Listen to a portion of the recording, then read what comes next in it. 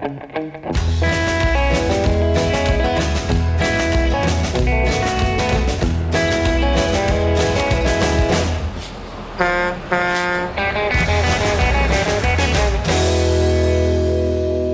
welcome to another edition of On the Road with Legal Talk Network. This is Lawrence Coletti, and I'm the host for today's show, which is being recorded on location at the 2019 ABA annual meeting in San Francisco, California.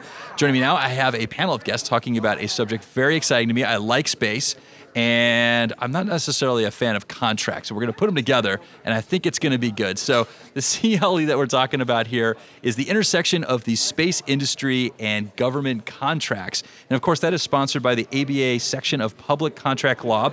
Let me introduce my panel of guests, and I'm going to start over to my left here. I have Danny Cook. He was the moderator, and welcome to the show, Danny. Thank you very much, Lawrence. And I have Sean Cheadle. Did I pronounce your last name correctly? Cheadle. Sean Cheadle. Welcome to the show. Sorry about mispronouncing your name. And I have Kelly Hook. Welcome. Thanks. And I have Sumera Thompson-King. Welcome to the show. Thank you. And I have Skip Smith. Welcome. Thanks. All right, so we're going to go around the table here. I don't want to just get your bio information before we get started, kind of give the audience some context as to your expertise. So where we started, we'll start back with Danny. I'm a government contracts attorney at the law firm of DLA Piper in Washington, D.C. In that capacity, I represent both large and small contractors in the defense and civilian space, including a number of contractors that work in the space industry. All right, and Sean. Hi, I'm Sean Cheadle, General Counsel of Operations at Lockheed Martin Space. I've been with Lockheed for a dozen years in satellite programs, dealing with the government contracts by day and litigation and a whole bunch of other stuff General Counsel do by night. All right, over to Kelly.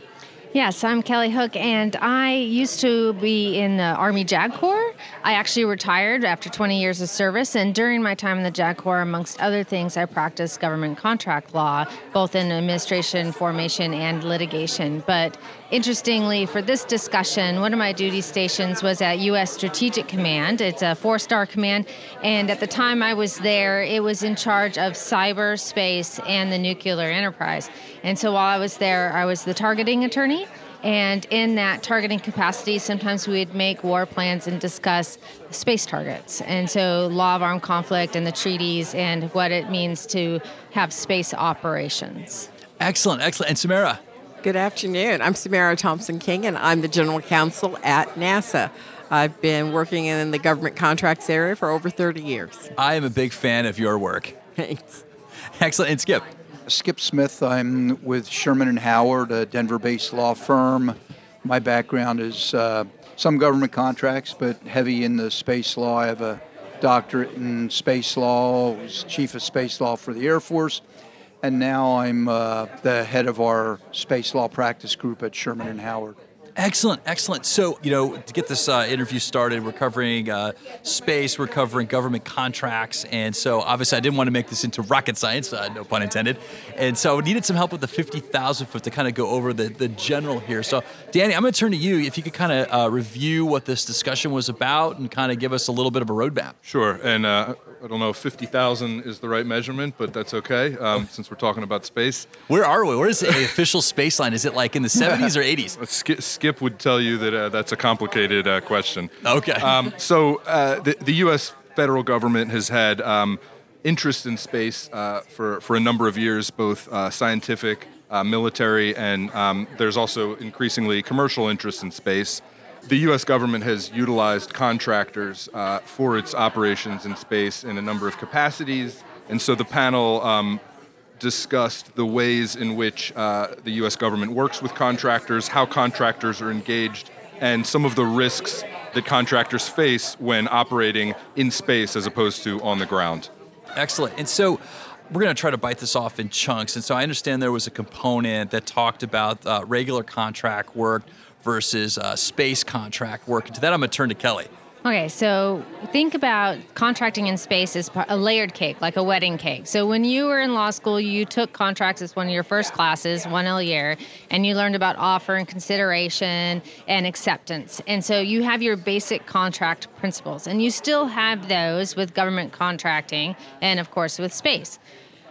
But you don't have the UCC, and you have the next layer would be your federal contract regulations and rules and laws. So mostly you'd start with the FAR, the Federal Acquisition Regulation, but then you have supplemental regulations for each agency that does federal contracting. So for the Department of Defense, you have the DFARS, the Defense Federal Acquisition Regulation. NASA has its own supplement and additional authorities. And so whenever you're contracting, you've got your normal contract law, you've got your FAR or whatever other statutory authority for government contracts, and then your third tier would be all the laws and treaties that deal with space and other regulations that from the FCC, from Department of Commerce, and other things. So when you're talking about space contracting, you're talking about contracts, extra regulations per agency, and then the nuance of space. All right, so thank you so much for that explanation there, Kelly. And so we're going to take the evolution and we're going to go build upon what you were just talking about, and we're going to turn to the art of NASA contracting. And to that, I'm going to turn to Samara. So at NASA, we have been entering into contracts for all of the work that we need to have done in order to have a space program.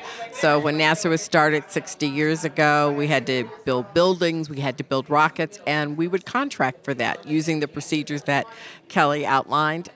We would hire contractors. NASA did not build the rockets, did not build Apollo, Gemini, or the space shuttle. We had contractors in the private sector to build that for us.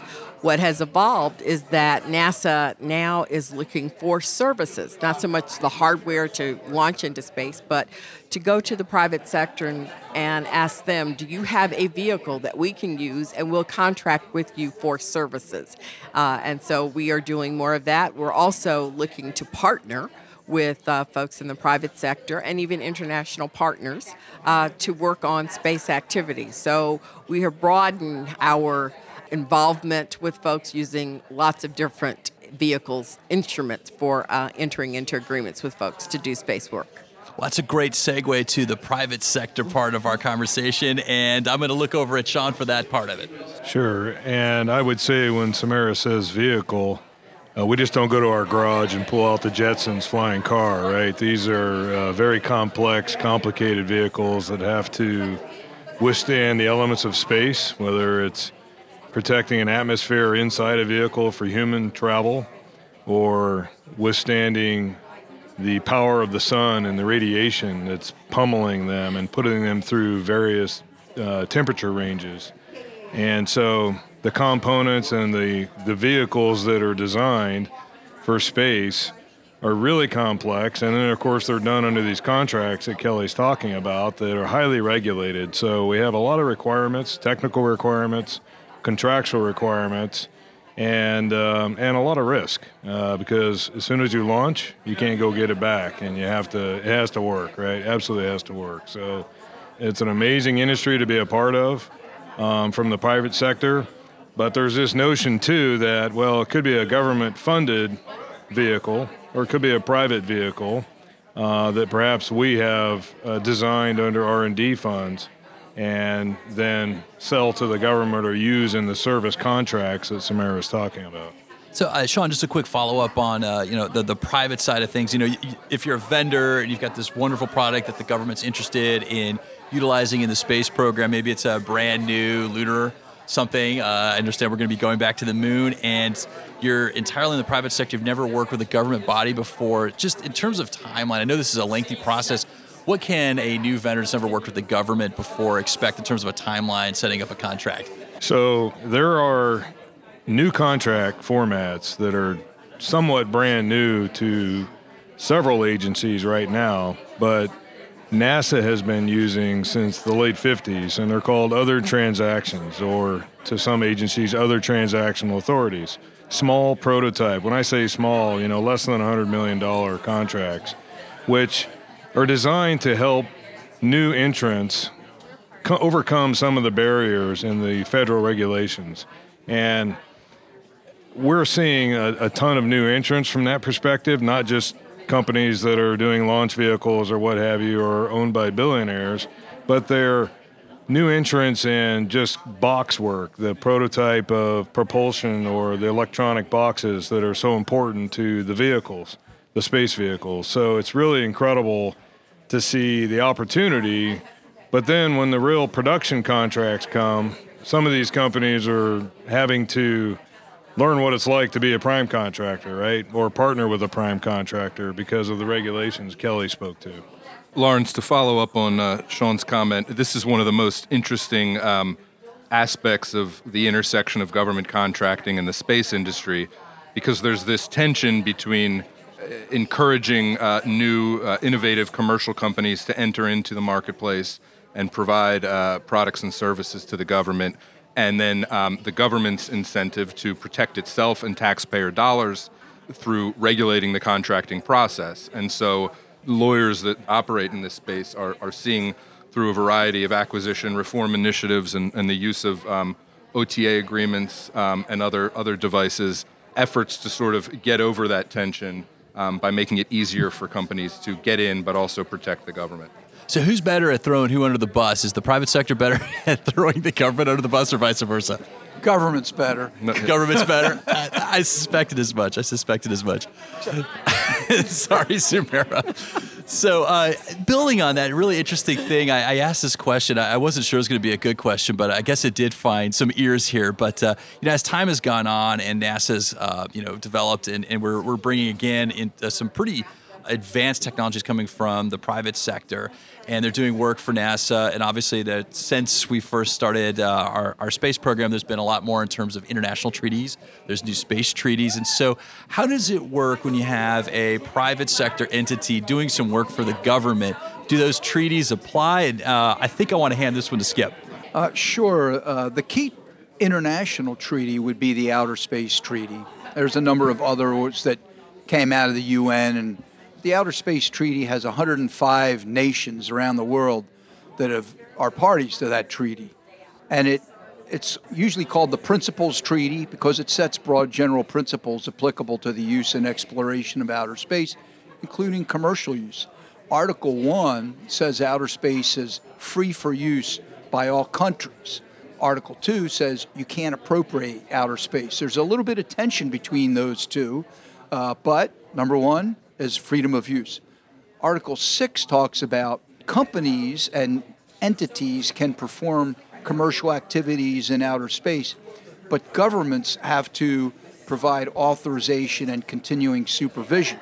So in the United States and many other countries that are spacefaring nations, that's done through a regulatory regime. In the United States, the most important one would be the Commercial Space Launch Act. We have the FAA, Office of Commercial Space Transportation, really being the regulatory authority for that. They evaluate safety, they do payload reviews, and they do financial responsibility, which means companies that are launching satellites need to provide appropriate levels of insurance and things like that. There's some levels of government indemnity on top of that as well, but it's a broad international regime that allows commercial activities. It just wants nations to authorize and supervise, and therefore you have national space laws. So who's responsible for giving Elon Musk a ticket for dumping his Tesla in space? Nobody's going to give him a ticket because that's one of the coolest things ever to happen in space. And I think the Starman that they called him in there? Yeah, that's cool. That's out there. If there's any aliens out there and they see that, they're going to say, those guys on Earth, they're cool. We're going to leave them alone. All right, I guess we'll have to leave it there for now. We're running out of time, but I want to thank everybody for stopping by. But before we sign off, I want to give everybody an opportunity to leave some contact information for our listeners if they want to reach out and learn a little bit more about this, what they heard on the podcast, and about what you all do. So let's start with Danny first. So you can go to the good old Google box and put my name in, Daniel Cook, and DLA Piper's webpage will come up, and feel free to contact me by email. All right, Sean.